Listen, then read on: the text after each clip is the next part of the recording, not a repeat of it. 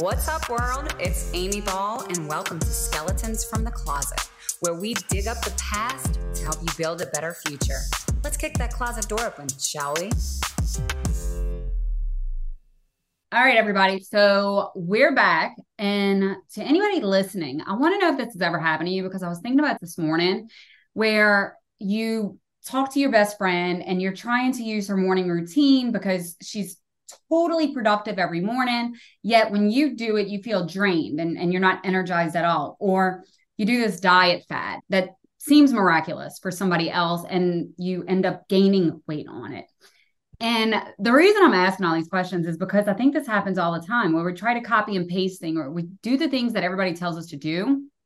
And today's guest, although he probably has no idea what I'm talking about and how I'm going down this wormhole, I think some of the insight that he can lend will actually uncover why certain strategies work wonders for some people and can utterly flop in other situations. So today we are talking to the founder of one of the world's top-ranked Google agencies, Kasim Aslam. He is the force behind solutions. He's scaled 7- and 8-figure companies and basically rewritten the rule book, I'd say, for Google Ads. And all that said, what I really like is that while so many people chase instant results and want this right now, his mantra, from what I can see, is built around trust, which is a topic that's near and dear to my heart. And for the record, he's also a dedicated father, husband, philanthropist, best-selling author, top 50 digital marketing thought leaders in the United States, just to name a few. I mean, he's, not a big deal or anything, obviously. So, Kasim, welcome. Amy, thanks for having me. I appreciate you.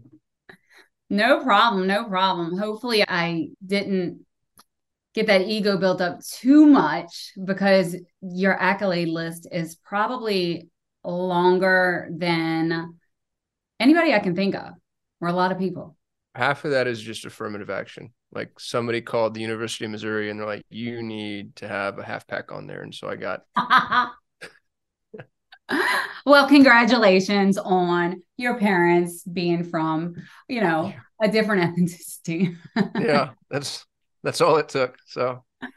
Wait, I was going through some of your podcasts, all that good stuff. And obviously I saw you when you spoke at one of the conferences a few years ago.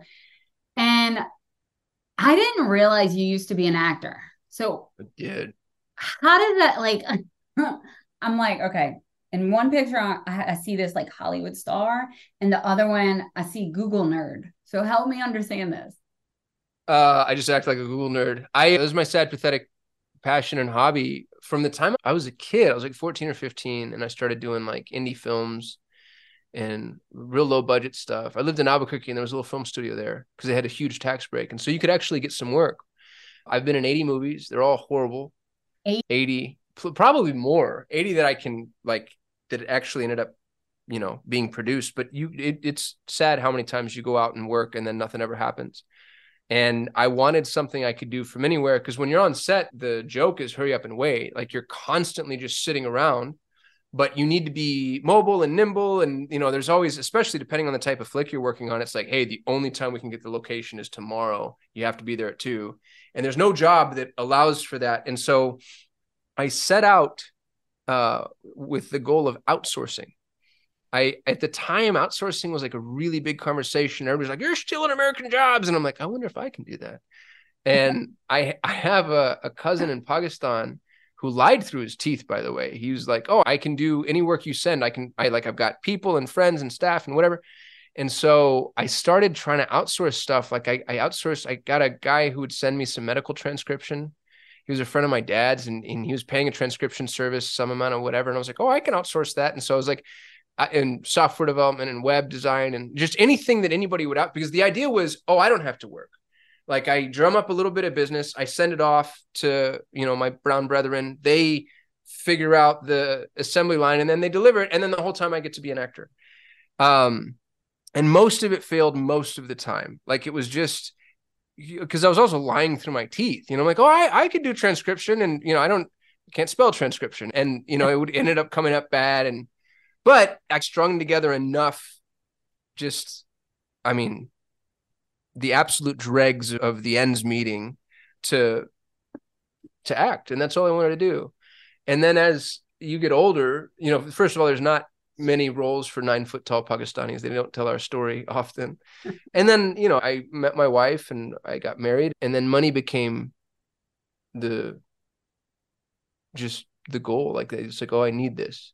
And by that time I'd built up this nice little business, and it worked and it functioned, and it was, and then so the acting kind of phased out, and I started with software development, which is where I actually got some traction, because you just get these great big projects. And software, when the banking collapse happened, I lost my world. Like my house was foreclosed on, my car was repossessed. I had to lay off everybody that worked for me. And I couldn't do software builds anymore because they're very backloaded financially speaking. If you do a software, I was doing software builds for banks, so you get like 5% up front, and then you'd float the rest through like an SBA loan, or if your parents have money, you'd go get it from them or whoever, and then you'd get the nice pop on the back end, which is great until the bank goes under and you're not going to get paid. And so I couldn't do software, so software became web, and building websites is horrible. I hated it. But I made some money at it, and then web became SEO, and SEO became marketing, and marketing became Google Ads. So I did not set out to be a Google Ads manager. Fun fact, which is an open air conspiracy, I've never hidden this, but I've never run a Google Ads campaign in my life. Ever have I run an end-to-end Google Ad campaign, but I'm the world authority in Google Ads, right? Like it's an interesting world we live in, where you can establish yourself as an authority. And all I do, I try to think I do it with integrity, because I have access to more data than anybody else has access. I have 100 employees, I have 200 clients, I have $100 million in ad spend, and I get to see what nobody else gets to see. So I'm like, hey, here's what we learned. And I just go talk to the smart people, and I distill the information. And I actually think I'm in a better position to do that, because if you actually know Google Ads, you make so many assumptions when you're trying to explain it to other people. I don't know shit. So I have to go learn it from the ground up, but then I get to explain it from the ground up. And so I get to bridge the gap, because I'm a dummy.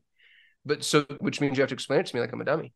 And that's more or less the genesis story. I don't know how I did there. I'm sure you can cut out as much of that as you want. No, that was awesome, because I think it's so interesting just how you said that, because, you see all the time online, especially within that marketing world, where it's like, oh, I don't know how people can sell this if they've never done it, and they're the authority on it and all these things. But you make a really good point, is that it's so easy when you're doing it every day to really get down in the weeds and put on blinders and not see what the bigger picture is. So for somebody to understand the data and be able to take that and then put it in layman's terms, so that way your customers and your clients can understand, oh, okay, I get that. That makes sense to me.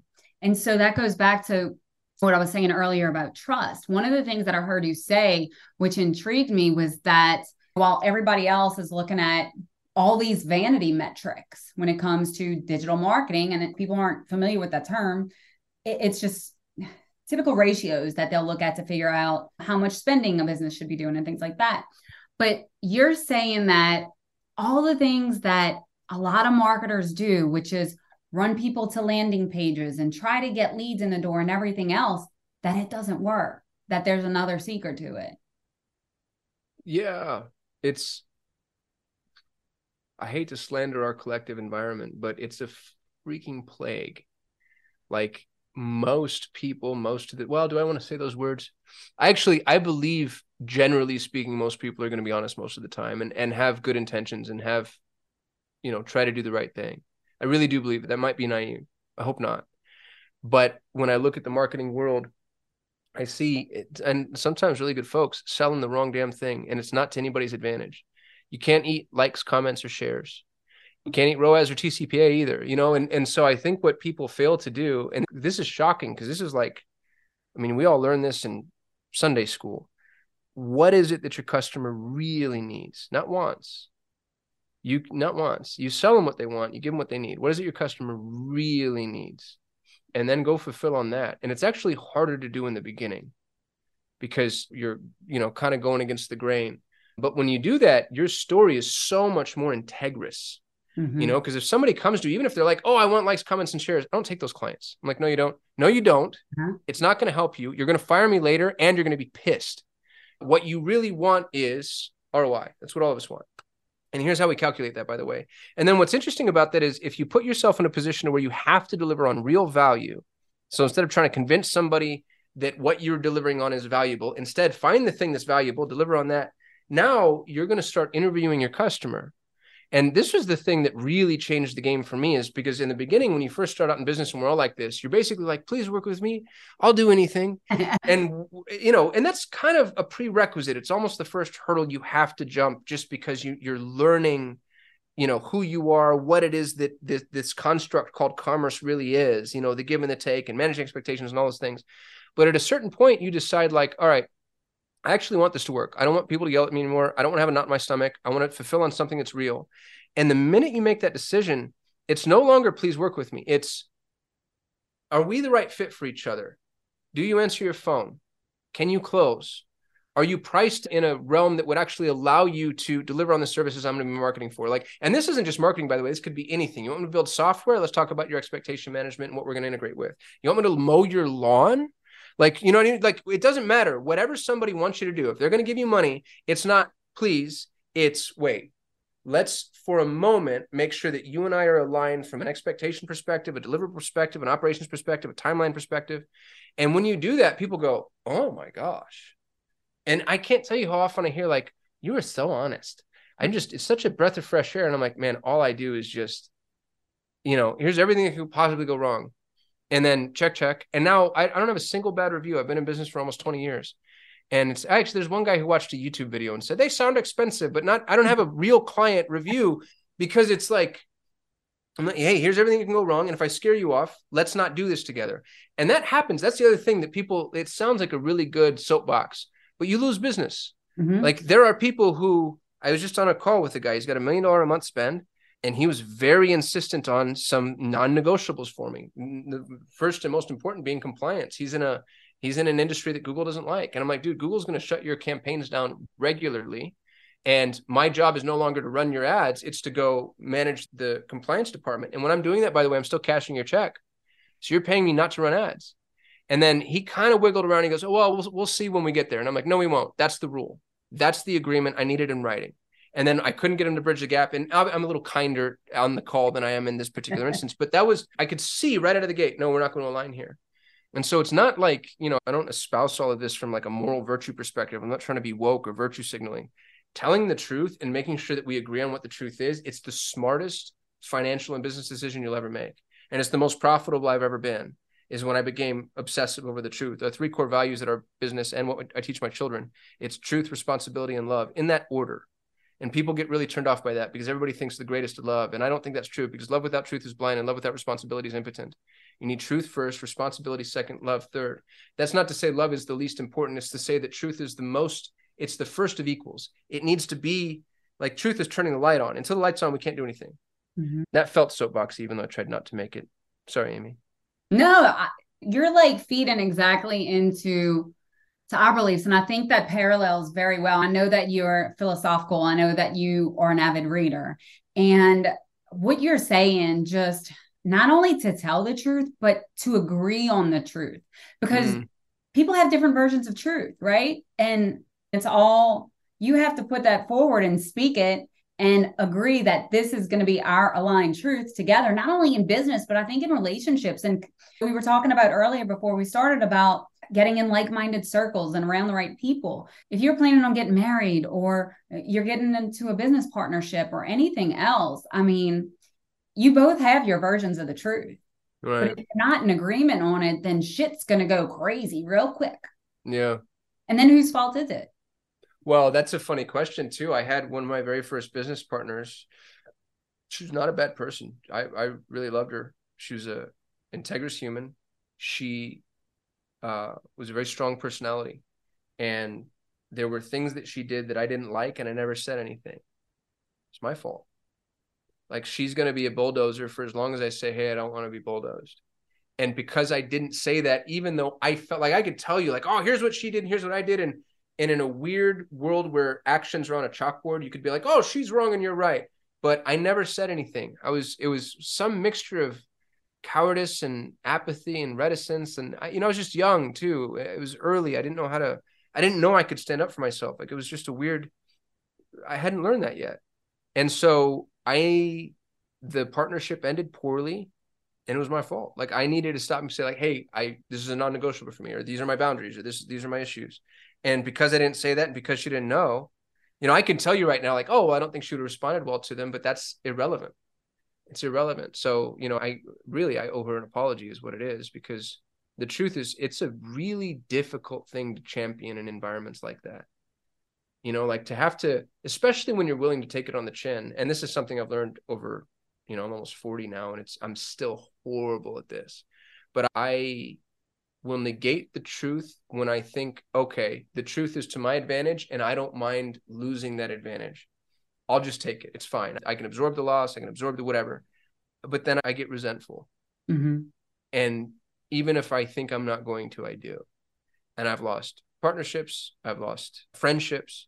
And so even when the truth is like massively inconvenient or feels like such a small thing compared to what we're dealing with, I just think it needs to be honored. Jordan Peterson says this thing that I love. He says that if you tell the truth, whatever happens afterwards is the optimal outcome.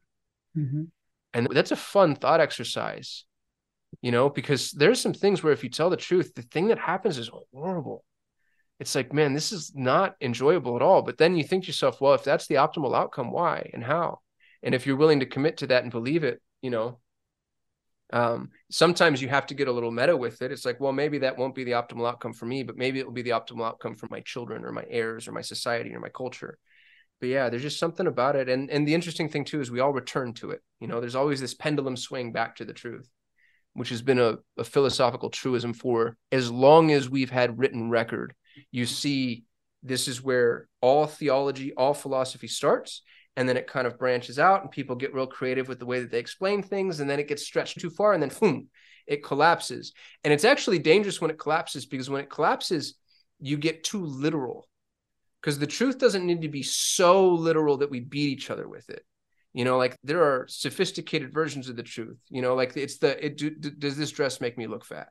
Mm-hmm. Question. Like we don't need to get to the point to where the answer is yes, but that's where we collapse onto ourselves with. So I don't know. It's a fun discussion, and it's nobody's ever right. And objective truth is such a difficult thing to chase, especially when you start talking about really complex issues. I agree with that, especially religion, right? I was a cradle Catholic, and growing up, like you said, some you say a Creole Catholic? Well, one of those too. Cradle Catholic. What does that mean? So I'm born and bred Catholic. Born and bred. Okay. I was a cradle Baptist then. I didn't know that was a term. It is now. Yeah. Well, the whole thing is though, like you said, some of this people take it so literally and they grasp onto it, and it's, you're wrong, this is how it happened, versus could this actually be, let's ponder it, metaphorical, right, for an event that happened to give you this lesson, right? Right. And truth is the same way. And I love that quote that you said about, as long as you tell the truth, and I'm paraphrasing here, you're going to achieve the optimal outcome. I think and I don't know if you agree with this, but I think we almost have to take a step back out of our ego or into the good side of the ego and say, you know what? I can't control this outcome. And if I know that I can't control it and the outcome is the outcome, and like you said, it's optimal for either side. I mean, sometimes we get outcomes that we don't expect. Have you ever had those instances where you're like, oh my God, I'm going to admit this and I'm going to lose the job, or I'm going to do this? And they're like, wow, I really appreciate that. I have a fun story. It was one of the biggest opportunities I've ever had professionally. I was working with a SaaS company in line to get equity. They were aiming at a big exit. It was significantly sized chance. I'm supposed to visit them in Denmark, and I screwed up my passport. I didn't realize my passport was going to expire while I was there. And so I thought it wasn't a problem, or maybe the story is a little bit, I'm getting this wrong. I think maybe my passport was 6 months from expiring, but there's some countries that don't let you, whatever, it doesn't matter. Short version is I wasn't responsible. I didn't do the thing that I was supposed to do. And I go to catch a flight and they're not going to let me on the plane. Can't go to Denmark. And I was talking to my dad, and I'm like, man, I'm just going to tell him what happened. And he goes, don't do that. He's like, tell him that, like, something, what, make some shit up. Like, this is the perfect, you missed the flight. It's, whatever. And I'm like, no, I'm just going to tell him. And so hop on a call, and he was pissed, like upset. The whole trip had been scheduled around me being there. And I'm like, dude, I'm so sorry. I screwed up my passport. Like, it's my fault. I made a mistake. And he was mad, but he was also really like, I appreciate you telling me that. Because he knew most people would have just lied. And the thing about lies like that is, I know you're lying, you know you're lying, you know I know you're lying, but nobody can say, dude, you weren't in a car accident. Like, stop. What are we doing here? Mm-hmm. And so I was just like, man, I'm so sorry. I made a mistake. I screwed this up. And I ended up earning his trust to a degree that I never could have had the opportunity to do in a normal, because he just knew. He's like, all right, Kasim's not gonna bullshit me. And it was the best way. He ended up being one of my closest friends for a long time. He got me into War Room, which is the reason that I'm co-founder of Driven.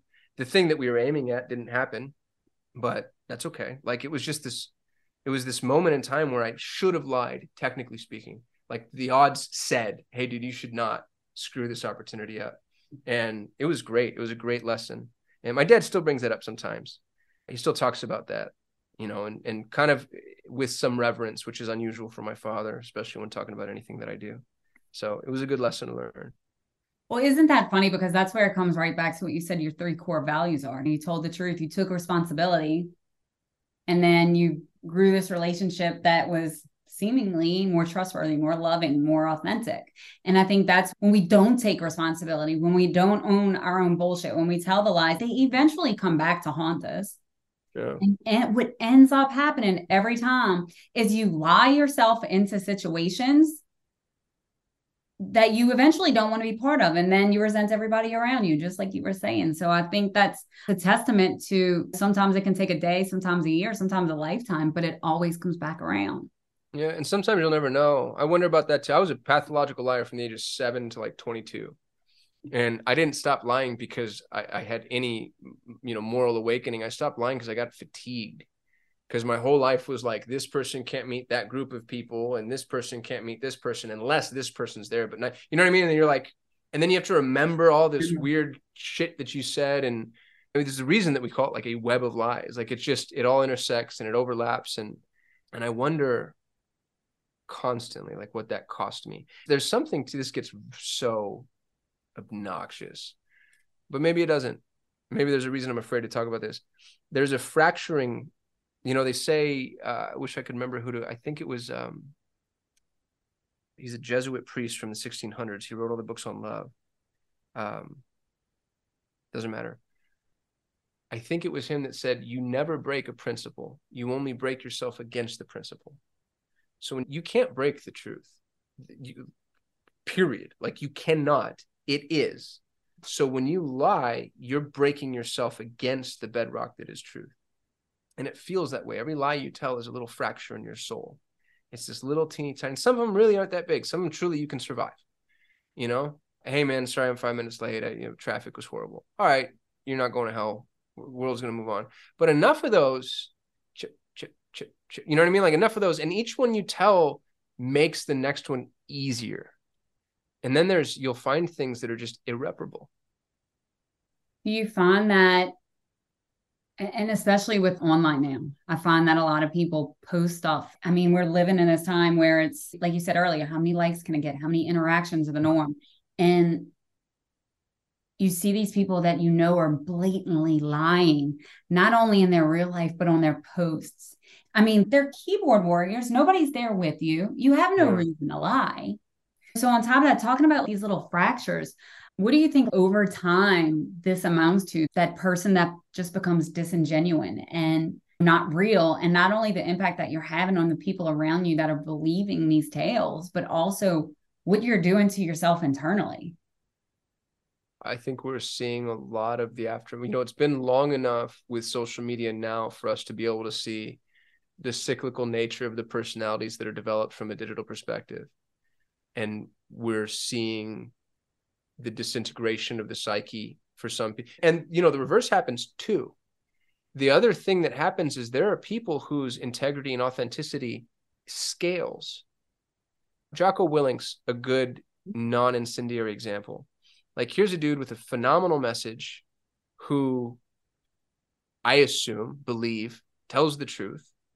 And the things that he shares scale beyond what could have been possible pre-digital age. and he's able to influence more people, help more people. The world is a better place because of this guy. There's Mm-hmm. other people like that. I feel that way about Ellen DeGeneres. Really like her.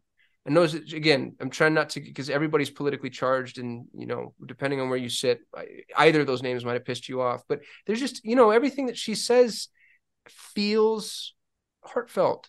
And so I'm like, I feel like again, her input and what she's done is scaled. And so the reverse can be true as well. There are people who just put vitriol out, or even if it's not vitriol, it's not exactly right. Or it's, if I just move this here, that would be really convenient for the point that I'm trying to make. If I could just, if this could be true, this is true, but if this could be true, or I'm just going to ignore that. So, and that always happens with online debates. I think those are the funniest things in the whole wide world. I mean, there are people that have been convinced the world is flat, just as if we needed an example of what indoctrination can do and what we shouldn't do. The wrong thing to do is to point at those people and be like, look how stupid they are. The right thing to do is to acknowledge our own propensity for indoctrination, because there is a topic equally as absurd that you've fallen prey to and I've fallen prey to. And we don't know what they are. We're in our own echo chamber. There's no way for us to know. It's, by literal definition, it's impossible. So somebody believes the world is flat. What an idiot. Well, Kasim believes, insert absurd thing here. And on an anthropological scale, 150 years from now, you're like, can you believe, the Romans were piping their water through lead pipes? Dummies. They didn't know. What are we doing now that's that absurd? And to just, it sounds like an abdication of responsibility. I don't believe that it is, but there's so many forces and so many powerful pressures being placed on us that push us in ways. And the first step is being aware of them, acknowledging them. And the problem is, to go back to your original question, it's the digital world that amplifies and scales those pressures. Like the whole vaccine argument was amazing. My aunt told my mom she couldn't be in her life anymore because they disagreed on that. And I don't care what side you're on. And I really mean that, by the way, because I've waffled enough in my own reading, but it's amazing to see how convinced each is of the other's lunacy. And because there's enough literature on both ends to where you're like, man, I really don't know. And that's probably an easily accessible example. There are examples that I wouldn't even bring up because you get canceled. But well, it's a great case of cognitive dissonance and how cognitive dissonance, confirmation bias, selective exposure. Like people are just, and you're always going to reinforce your own. That's a statistical truism too. If you and I debate anything, you walk away more ingrained. I walk away more ingrained. Nobody changes their mind, not in that framework. I think we can grow and change our mind in other frameworks, but that's not the one. And that's what makes lying so pernicious, because we're already going to have a hard time seeing eye to eye. And the minute you disturb the fabric upon which we stand, it makes alignment impossible, because there's the thing that I'm aligning to doesn't exist. Yep. It's so interesting you say it like that, because I say all the time, when I first started, I was in digital marketing, and to me, the industry got slimy. I had those conversations like you were talking about earlier. I didn't want to have to come in and convince somebody that I'm better than the guy who just screwed him over. I didn't want to do it anymore. Like the whole industry had to change. And so I personally, in my little hole down in Louisiana, was like, how do I make this better? Like what needs to happen? What is the missing link? And when I looked at everything, what I came back with was, it was trust. Like these business owners don't trust their vendors they're partnering with. The customers don't trust the businesses. The business owners don't trust in their own decisions because they're not even looking at their numbers. So how do you facilitate this foundational necessity so that way people can be more successful, so that way they can grow, so that way they can achieve their goals and all this other stuff? So from a truth-seeking perspective, you're running 7 and 8 figure companies. You're getting these huge exits from them. You're employing tons of people. How did you see this break down at a business level that can also be related to a personal level when it comes to, like you said, being more open and being more aware and recognizing some of these things that we're prone to? My young man that works for me and is probably become one of my best friends, he wrote me a text message, that I swear almost brought me to tears because I'm dramatic and I cry all the time. I cry during tampon commercials. I'm horrible. I'm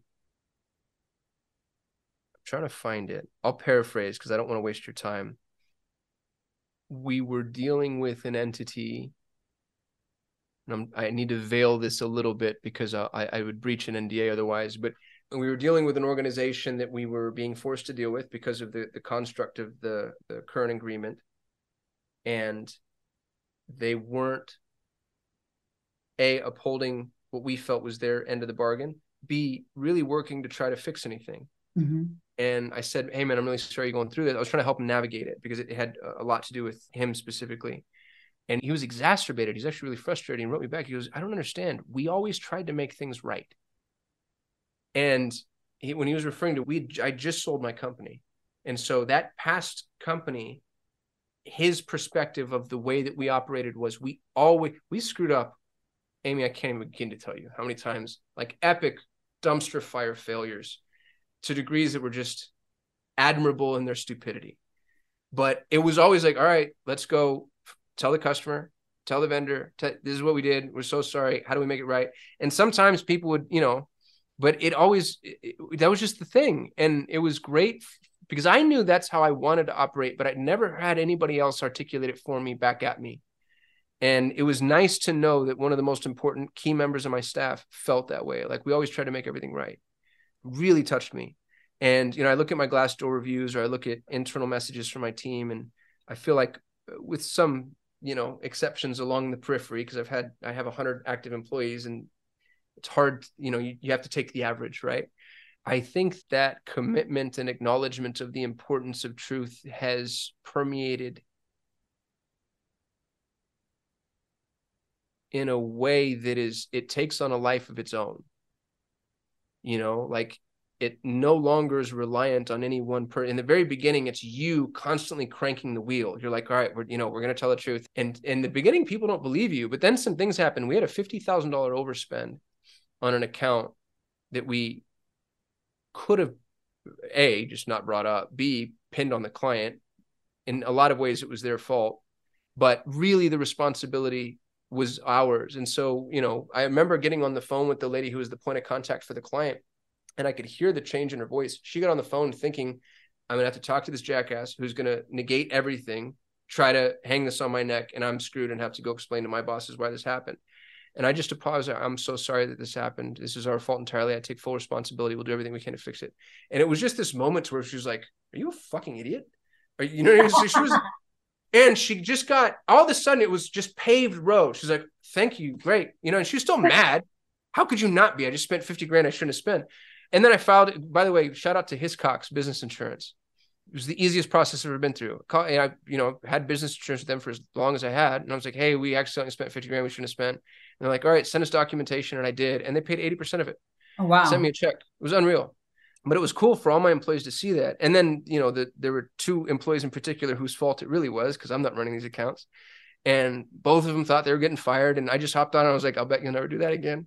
And, but, can you imagine the culture now? You know what I mean? Like everybody knows, all right, boss has my back. We're not going to lie to people. We're going to, because I hate that. Because I've been we've all been in those environments where it's like, man, I'm on the boat, but I'm not the captain. And the captain is full of shit, but I'm still helping him row. So now I'm full of shit. So there's just something about the way that it permeates. And then now, because, you've gotten the momentum up, now that's just the way people act.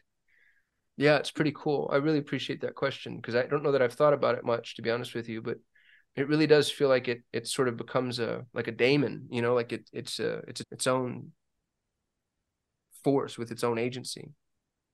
But isn't it cool, just like you're saying, and not only from the business side, but personally speaking as well, where you get in those moments and like you said, you can take the easy way out or you can shirk responsibility or whatever it is.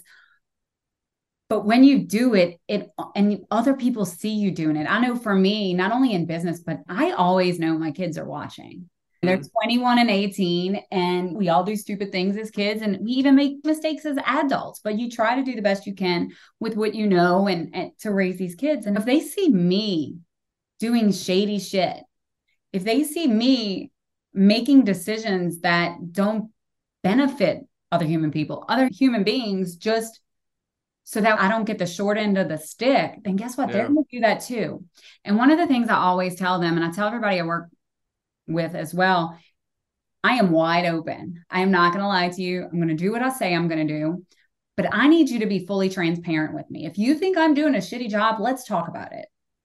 And I think when you do that with your employees or your kids or whoever else, when they see you doing it, they know it's safe for them to do it with you. And What I an think it becomes amazing point that contagious. is. Yeah, I really love that, Amy. I appreciate that. It's difficult because the truth cuts both ways. Like I can tell the truth about what I'm doing wrong, but I also need to tell the truth about what you're doing wrong.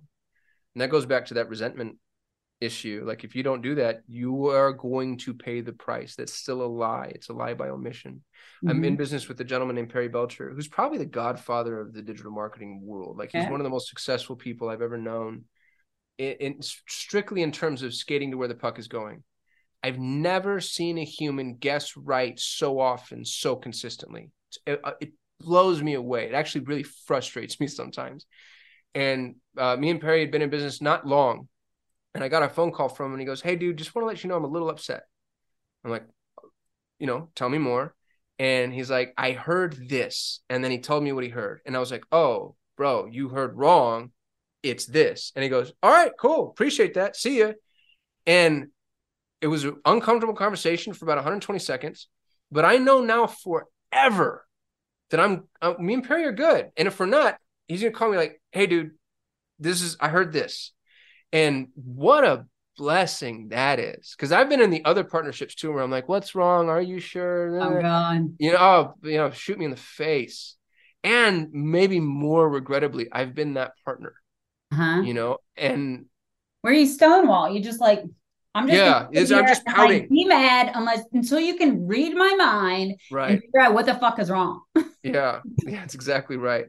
So the truth cuts both ways, and telling the truth is as a method of self-advocacy is something I still struggle with. You mentioned your kids watching you. I worry about that with my kids. If I go to a restaurant and I order something and I get the wrong dish, that's what I'm eating now. Like it's a hard, I don't know why. I'm sure it still stems from horrible self-esteem issues, but I don't want my boys to be that way. I want my boys to be like, respectful. "Oh, ma'am, sir, this is what I wanted." And so that's a muscle I need to learn to flex because I want them to be able to stand up for themselves and, take up space. And that's a big piece of it too, that for some of us is harder than others. And to do so respectfully, right? Because Right. there's ones where they're flinging plates across the thing and yelling at Yeah. the There's thing. something. Like, Yeah. That's not about the food for those people. no, it's not. It's not. Yeah. It's so funny though, you said about Perry and how you feel like he can see stuff before it's even coming. What do you see for the future? Obviously, everybody's on the chat GPT wagon. They're talking about AI. It's going to take over the world. It's going to shut down businesses. Again, you can go into the conspiracy theories real deep, but I'm a big systems thinker. So I'm always reverse engineering stuff and trying to figure out the path of least resistance. And I tend to have a different take than a lot of these, I guess, negativity bias type individuals. What's your fuel on or your take on where AI is going to go, how it's going to impact the digital businesses and even human beings in general? I'm a card carrying prepper. I've got Ah! 50,000 rounds of 7.62 by 3.9. I've got a device that'll let me drink my pool water if I need it. I have potassium iodide, a year's worth of food. My wife and I are looking for land in the Northeast or Midwest for homesteading. I have had very deep concerns about something like a infrastructure or economic collapse for about 20 years. And in my defense, I'm not a zombie apocalypse or religious prepper. Like, God bless those people, but I'm just not one of them. Every real software engineer I've ever known is also a prepper. Anybody Really? who spends any amount of time you mentioned being a systems thinker. If you look at the systems that are necessary to if you have a chance, go read Peter Zeihan's The End of the World is Just the Beginning. He goes a little far, but it's a brilliant explanation of just the supply chain behind this cup of coffee is a miracle. It's a multi-trillion-dollar complex web of intricate cooperation among thousands of entities, hundreds of organizations, dozens of governments. You know what I mean? Like and we saw what happened with something and I'm going to say as small as, because if you think about it, COVID was actually on an anthropological scale, small. Like that's one infrastructure collapse brings us to a screeching halt. 2, blood in the streets. And that's a fact. So I've been a card carrying prepper for 20 years, which, I know makes me batshit insane for a bunch of people. But I think here's the thing, if you have any form of insurance, car insurance, life insurance, health insurance, you're a prepper. Yeah. Now the question becomes, how prepared do you want to be and for what? Because I don't think zombie apocalypse, whatever, but I do think that there's a world, and we saw this in Austin, we've seen this in New Orleans, where you're not going to get food for 3 days. That's a fact. Mm-hmm.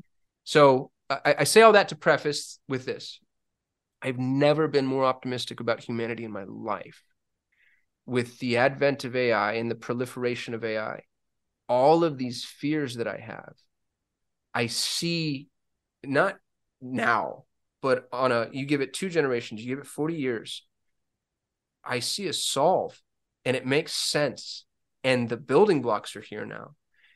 Supply chain management, resource management, infrastructure management.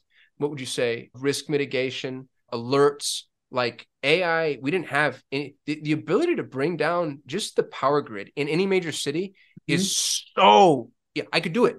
Me, you know what I mean? I probably shouldn't be saying this recorded. NSA, I'm not going, but I know, you know what I mean? Like it's not an impossible thing to do.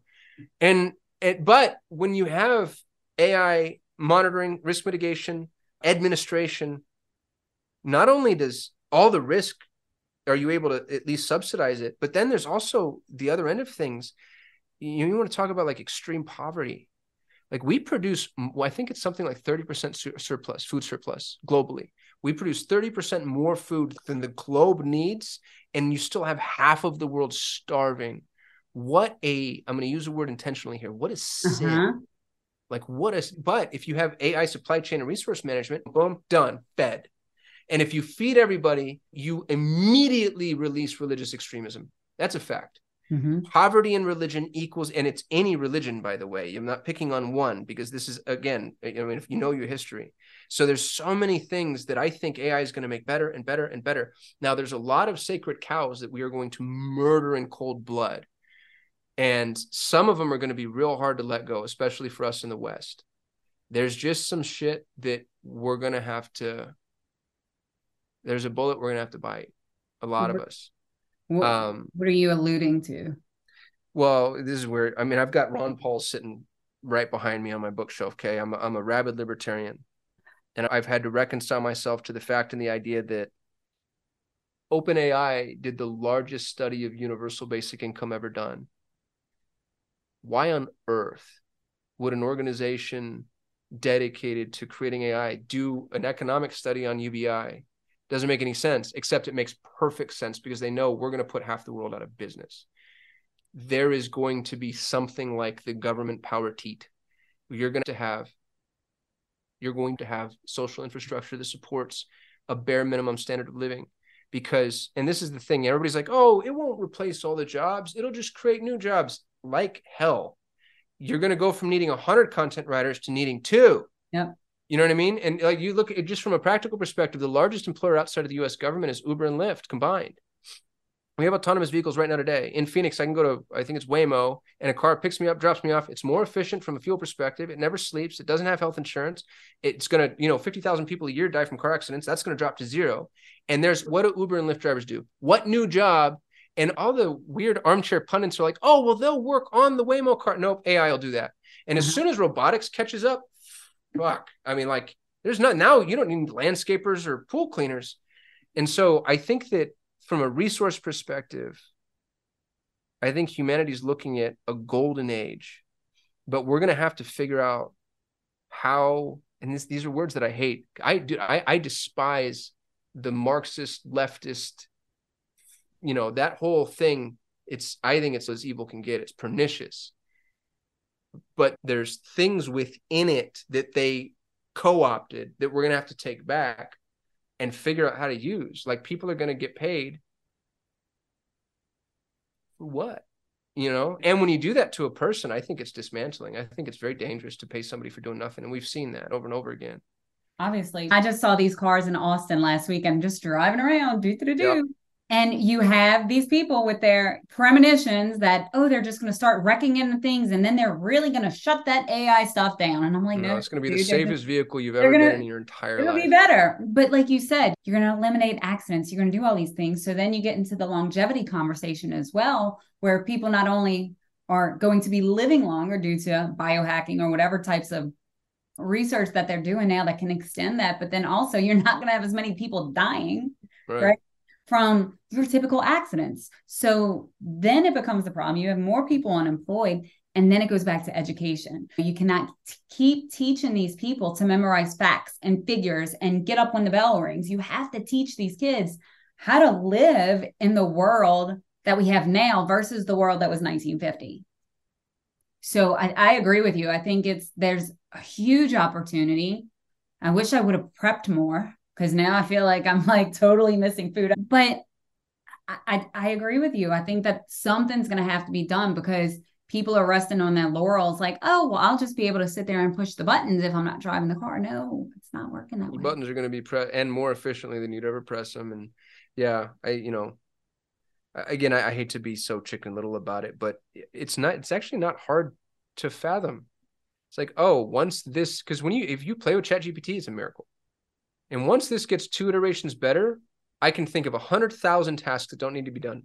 Mine, by the way, I sold my agency, and there's a reason I sold my agency when I sold it. I ran Google ads. Machine can run Google ads super easy. Used to be, we were making 10, 20, 30 changes a day. I've got campaigns that haven't been changed in 7 months. And I'll tell clients like, hey, your change history is basically empty. And they're like, that's okay. We still want you to watch it. How long does that last?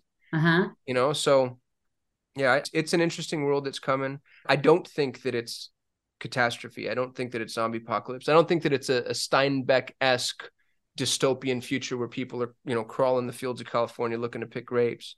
I think that we have something in the way of enough momentum behind what ends up being really kind of a socialist movement. What happens when the machines do all the work? I mean, it's almost obvious. The answer is almost obvious. And I hope that people can rise to that occasion, because if you give people time, I hope they don't just sit around watching Netflix. I hope they create. And we'll see. I can't say that I'm optimistic, but I'm hopeful. I agree. And you make a good point there too. Obviously, you've grown huge companies, you've exited them successfully. I could have asked you a ton of questions about how you did that, but I think it's already all over the internet. So people can get that information there. But what's so funny, I've been in business for 14 years. And when you get to that point, and you've actually succeeded more than me, where you see everything that you've done, you see the industry as a whole, and you look at the way the world is going, and you realize, okay, so where now am I able to make a bigger impact? And I think that's what you're moving on to, right? Is that like you have this mastermind you do and these partnerships that you're building. And like I said earlier, we were talking about this, that people are just so lonely and they're disconnected and they're stuck in jobs or businesses and they're trying to figure stuff out and they don't know who to turn to for the questions. Like, you're obviously seeing this too, because if not, I'm 100% certain you wouldn't be part of what you're part of now. So elaborate on that a little bit. Yeah, I think the thing that the world is missing is community. And I think a lot of that stems from the departure of religion and the Nietzschean observation that God is dead. We used to be so reliant upon community for survival that without community, it was an impossibility that you lived. Like, your genetic code could not proliferate, period. You needed people.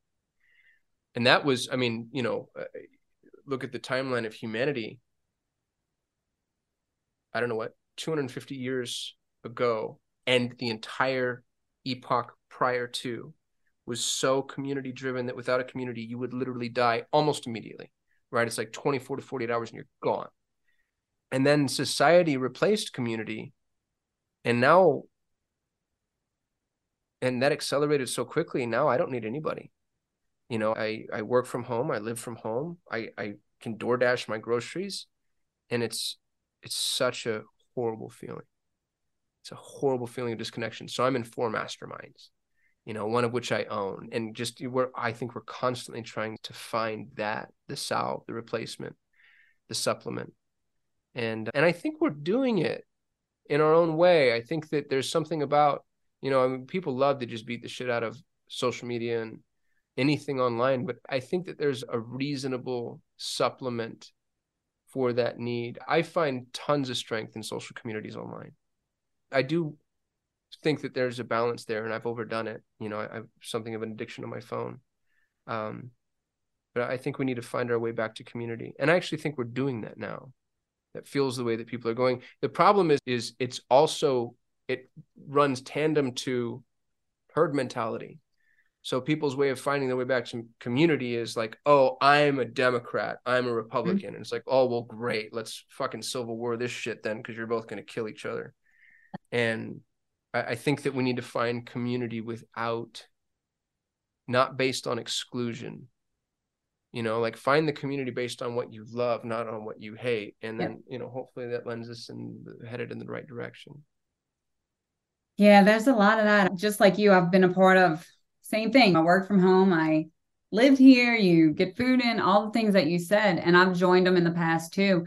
And unfortunately, a lot of times while you meet a few select people, you have to be real careful about the following, and that you're doing things not because you're basing that off of an identity that you think you have, versus these are the people that I have something in common with. And that's part of what I like and what I enjoy, and I will identify with them. So what would you say to people who are remote workers? They're working from home, they have a 9-to-5 job, or maybe they're just getting their business started or whatever, but they're feeling like that loneliness. As somebody that's, gone up the ranks, built these huge companies, successfully exited, and felt that feeling of, I have all this and I've been successful and now I need more.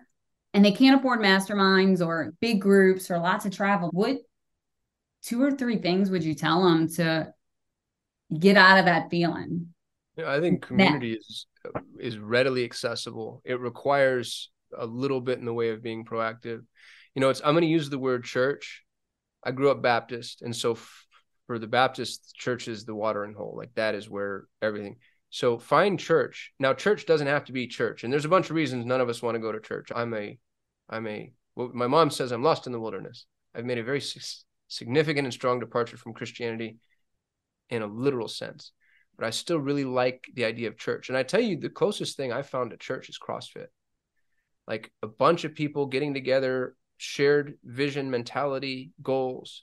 CrossFit is a lot like church. Intramural sports are a lot like church. Your knitting club might be something like church. Masterminds are like church. Like, where can you go to be around other people that are like you, that are going to pull you up, not pull you down? And they're everywhere. There might just be a really good book club. Start with what you love. You like to bike, go find the other cyclists. You like to play pickleball, go find the other pickleball players. Yeah. You know what I mean? Like, I think that go find your church. And then from there, it kind of takes on a mind and life of its own. Best thing I've ever done for myself is Front Row Dads, which is a mastermind, but it's $100 a month. Like, it's no money as far as masterminds are concerned. And I'm surrounded by 400 other fathers that want to be better fathers and better husbands. And, I've got a small band of dads that I meet with monthly for accountability. And I've got a Telegram thread that I can hop in anytime I've got a question or an issue. And they bring in thought leaders, and we can get together in person, and they do events. So I can go virtual, I can go in person, and they're everywhere. Like, there's no shortage of communities.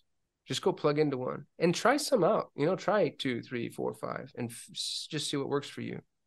But find one for sure. And the nice thing about being remote is you can work from anywhere. Maybe go somewhere where it's a little easier. If you really, truly feel isolated, move to Spain. You ever seen those people do community? Dear God in heaven. It's like, that's all there is. Work is secondary, man. I'm with my people now. It's an interesting culture. God bless them. So, yeah.